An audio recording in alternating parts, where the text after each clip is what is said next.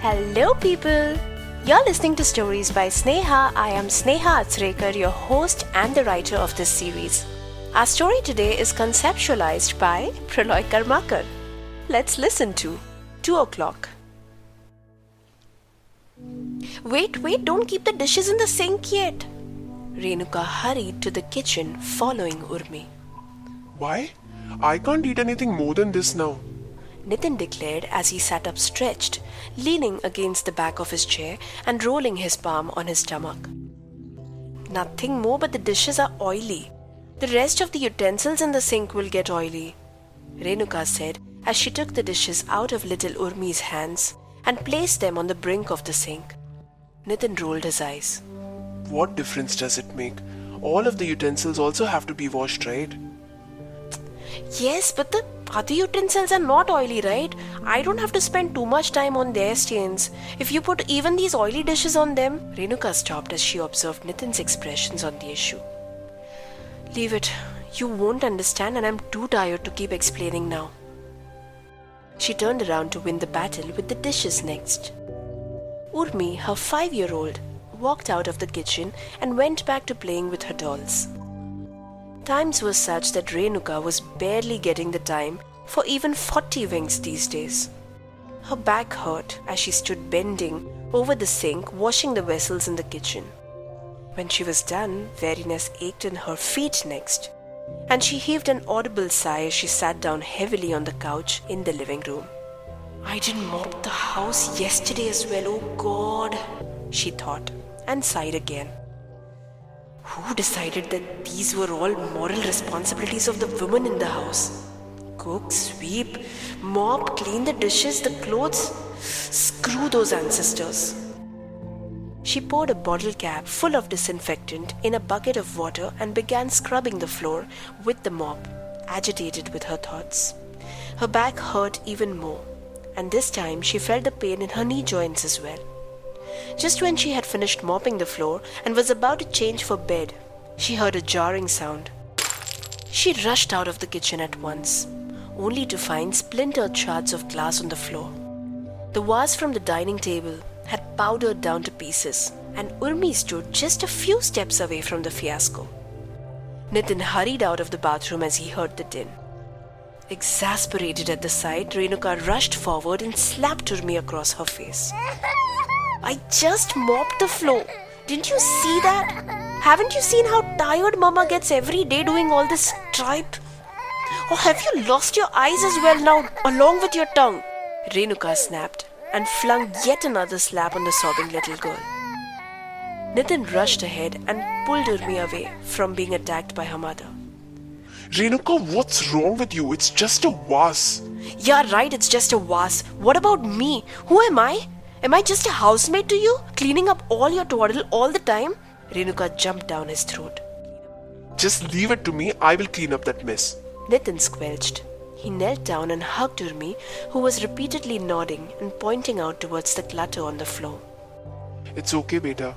Did any of the glass shards hurt you? Go take your doll to bed now. Urmi walked away, still sobbing, as she took a last look at the mess on the floor and at her mother with a self-vicious frown. The exertion of the whole day had taken a toll on Renuka. Today was the 3rd day in a row that she had raised her hand on her 5-year-old daughter Urmi. Renuka wondered, had the poor child been able to speak, she may have said only one thing. I hate Mama. A tear rolled down Renuka's cheek, and few goosebumps stood up on her neck as she wondered how she had just imagined her child would have sounded. Urmi had lost her voice at the age of 2 when she had experienced a rather vivid nightmare. The girl had sleepwalked out of their house and ventured into the nearby area of land overgrown with tangled vegetation. By the time Renuka and Nitin had realized that Urmi was not in the house, the little girl had woken up amidst the dense jungle. The darkness around her had made her blood run cold. When she heard her parents calling out to her name hard by, she attempted to respond to their call. Vainly. The angst had squeezed the voice out of the child. When Renuka and Nitin finally came to her rescue, Urmi shook like a leaf. They took almost a week to apprehend that the child had sleepwalked out of the house when it happened again on the 4th day after the incident. This time, as Renuka had made sure to double latch the door, Urmi stood near the door and kept fidgeting with one of the latches. The sound awoke Nitin, and the couple rushed her back to Dr. Nadkarni, who had done a medical check on Urmi a week ago when she had lost her voice. It's a case of somnambulism. You just need to be vigilant. But this may go away as she grows up. Renuka was employed as a medical worker in Gadge Hospital in Yelur. The village had seen an increase in the number of COVID patients in the last few days. The staff had been trained to handle not just the physical requirements of sanitization of the patients and themselves, but also tutored to manage the emotional well-being of the patients. There was panic amongst the patients and their families. The running around at the hospital, the relentless ritual of sterilizing the equipment therein, the tiresome addressal of the emotions of patients who needed constant reassurances about their health, followed by the errands at home. They had all begun to wear Renuka down. Suman was shifted to the ICU today, Renuka told Nitin as they got ready for bedtime. Mr. Deshmukh's daughter? Nitin asked. That's terrible. He seems to be going through a roof crash of misfortune these days. His wife's Nolakha is missing. Arey Deva, Renuka exclaimed. Lata must be more worried about that necklace rather than her poor little stepdaughter now. Mr. Deshmukh should never have married Lata. That woman has accused Chandu of having stolen the necklace. The police raided Chandu's house this afternoon. Of course, they did not find anything. But poor man. I hope that woman does not make Mr. Deshmukh fire him. With Krishnatai hospitalized right now, it would be really a bad time for him to lose his job. Nitin alluded. Krishnatai was narrating a story to Suman this afternoon. The girl was so lost in the story. They have developed this mother-daughter kind of bond in the last few days. Grandmother and granddaughter, I should say.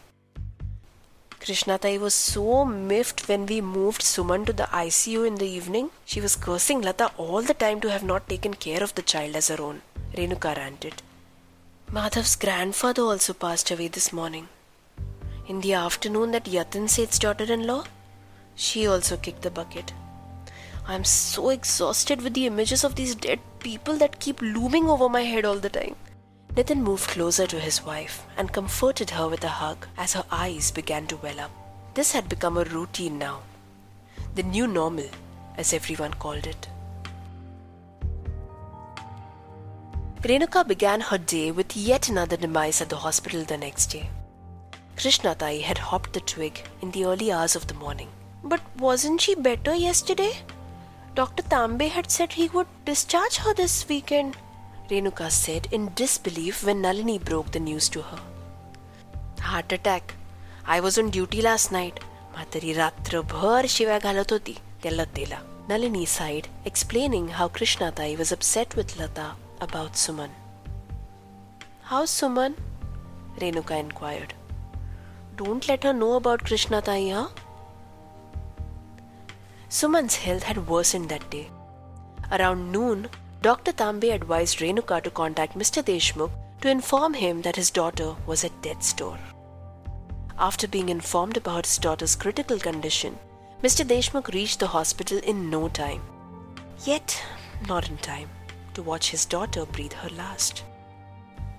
While the staff at the hospital had got habituated to watching devastated family members of the deceased patients, Renuka was disconsolate upon seeing a man of Mr. Deshmukh's stature whining hysterically over his daughter's lifeless form.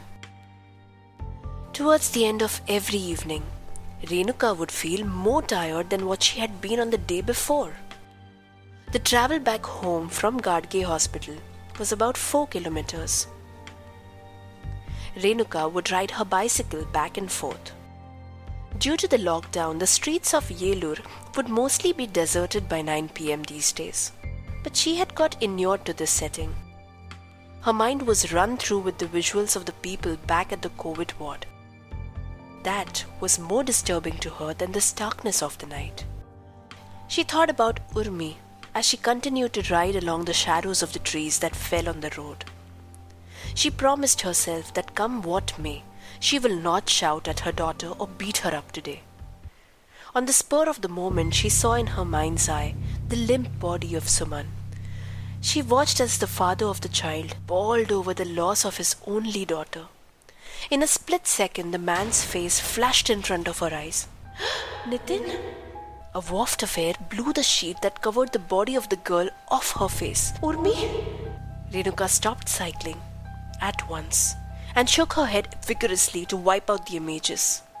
A long week of leaves, that's what she needed, she told herself. As she began to ride her bicycle again and reached the narrow lane just a few meters away from home, she came across a huge branch of tree that lay heavily in the middle of her way. She looked around. The path was surrounded by trees. For the first time in the last 20 minutes, Renuka became sentient about her surrounds. The night sounded unnerving. The stridulating of the crickets was rather loud, and while there was only just a puff of breeze now and then, the trees sounded pretty loud with their whispers tonight. The street was dimly lit. Renuka moved ahead and tried to push the log of wood out of her way, but it was too hefty for her might. After a long minute of trying ineffectively, she walked back to her bicycle and decided to lift it over the log to cross this hurdle. With great difficulty, she managed to heave her bicycle across the barrier. As she jumped over the log to the other side, she brushed the dust from touching the branch off her palms and hauled up her bicycle from the ground. She began to walk ahead homewards, but got pulled at once by a force that she did not reckon, and she let out a frightened squeak in that instant. She turned around and gathered that a thread of her dupatta had got caught in the wedge of the log. She pulled at her dupatta and started to walk back home, tugging her bicycle alongside. Just as she reached towards the end of the lane, she looked behind her, her thoughts wondering where the log had come from, as none of the trees in the vicinity familiar to her had been cut down. Terror gripped her the moment her eyes showed her a vacant lane. The enormous piece of wood had vanished. One moment ago, she had struggled to move that massive log of wood out of her way without success, and now the thing just did not exist. She looked around herself, but she couldn't find anybody. "Who's there?" she asked, surprised at the tremor in her voice. Beads of sweat began to roll down her forehead. She could barely feel her limbs. Fear makes most people do what Renuka began to do next. She stood still and began to chant prayers. The air around her suddenly began to feel cold, even as sweat dribbled down her back. "Who's there?" she asked again, gathering courage at the end of her prayer. A street dog showed up as he trotted out of the dark with a bark or two in response to Renuka's question. She was familiar with the dog, and it also snuffled and brushed against her feet in acknowledgement to the acquaintance. In a snap, however, the dog turned his attention towards the lane from where the log had just disappeared, and it began to bark frenetically while cantering towards something that Renuka could not see as yet. The dog appeared to look into the air at a particular distance and bark at the intruder. Renuka did not move. She watched on with bated breath as the dog barked one instant in a manner to attack the unknown force it had sensed, but in the next moment faltered and chickened out, whining into one of the unlit bylanes. The whining of the dog continued, even as Renuka could not see it anymore from where she stood. Presently, she felt a cold wisp of breeze against her ear. Her fingers could not hold the handle of her bicycle anymore. Instantaneously, the bicycle crashed down on the ground, and she ran like she never had towards her house, leaving her bicycle there.